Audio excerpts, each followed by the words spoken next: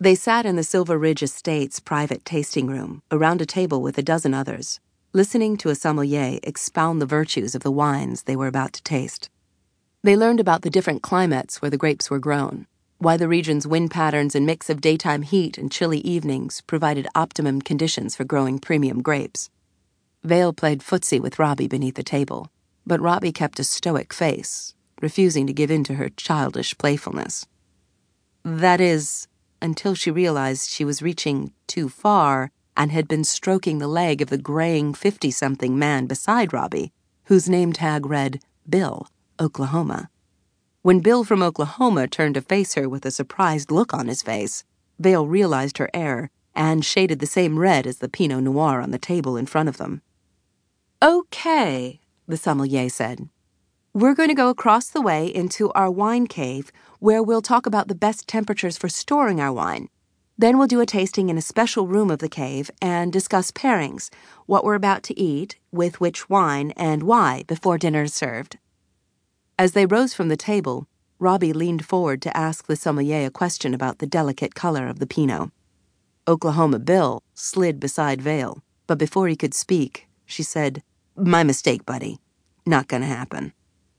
Bill seemed to be mulling his options, planning a counterattack, but Vale put an end to any further pursuit by cutting him off with a slow, firm, "Don't even think about it." Bill obviously sensed the tightness in her voice and backed away as if she had threatened him physically. Judging by the visible tension in Vale's forearm muscles, that probably wasn't far from the truth.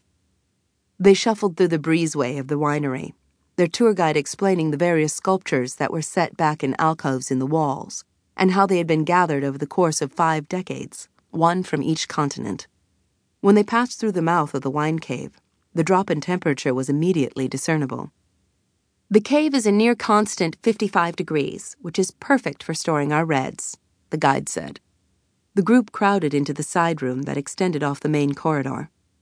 "One thing about the way we grow our grapes," the woman said.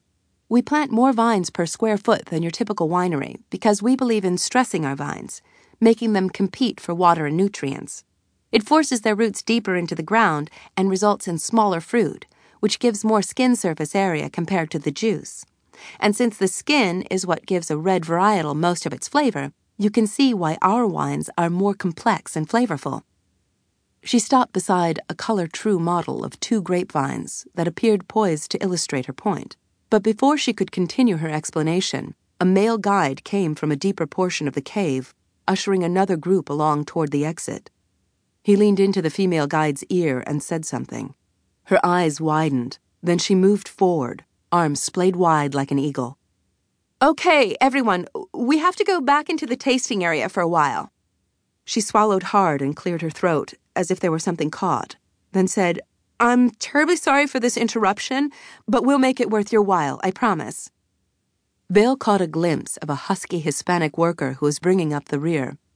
She elbowed Robbie and nodded toward the guy. "Something's wrong. Look at his face." She moved against the stream of exiting guests and grabbed the man's arm.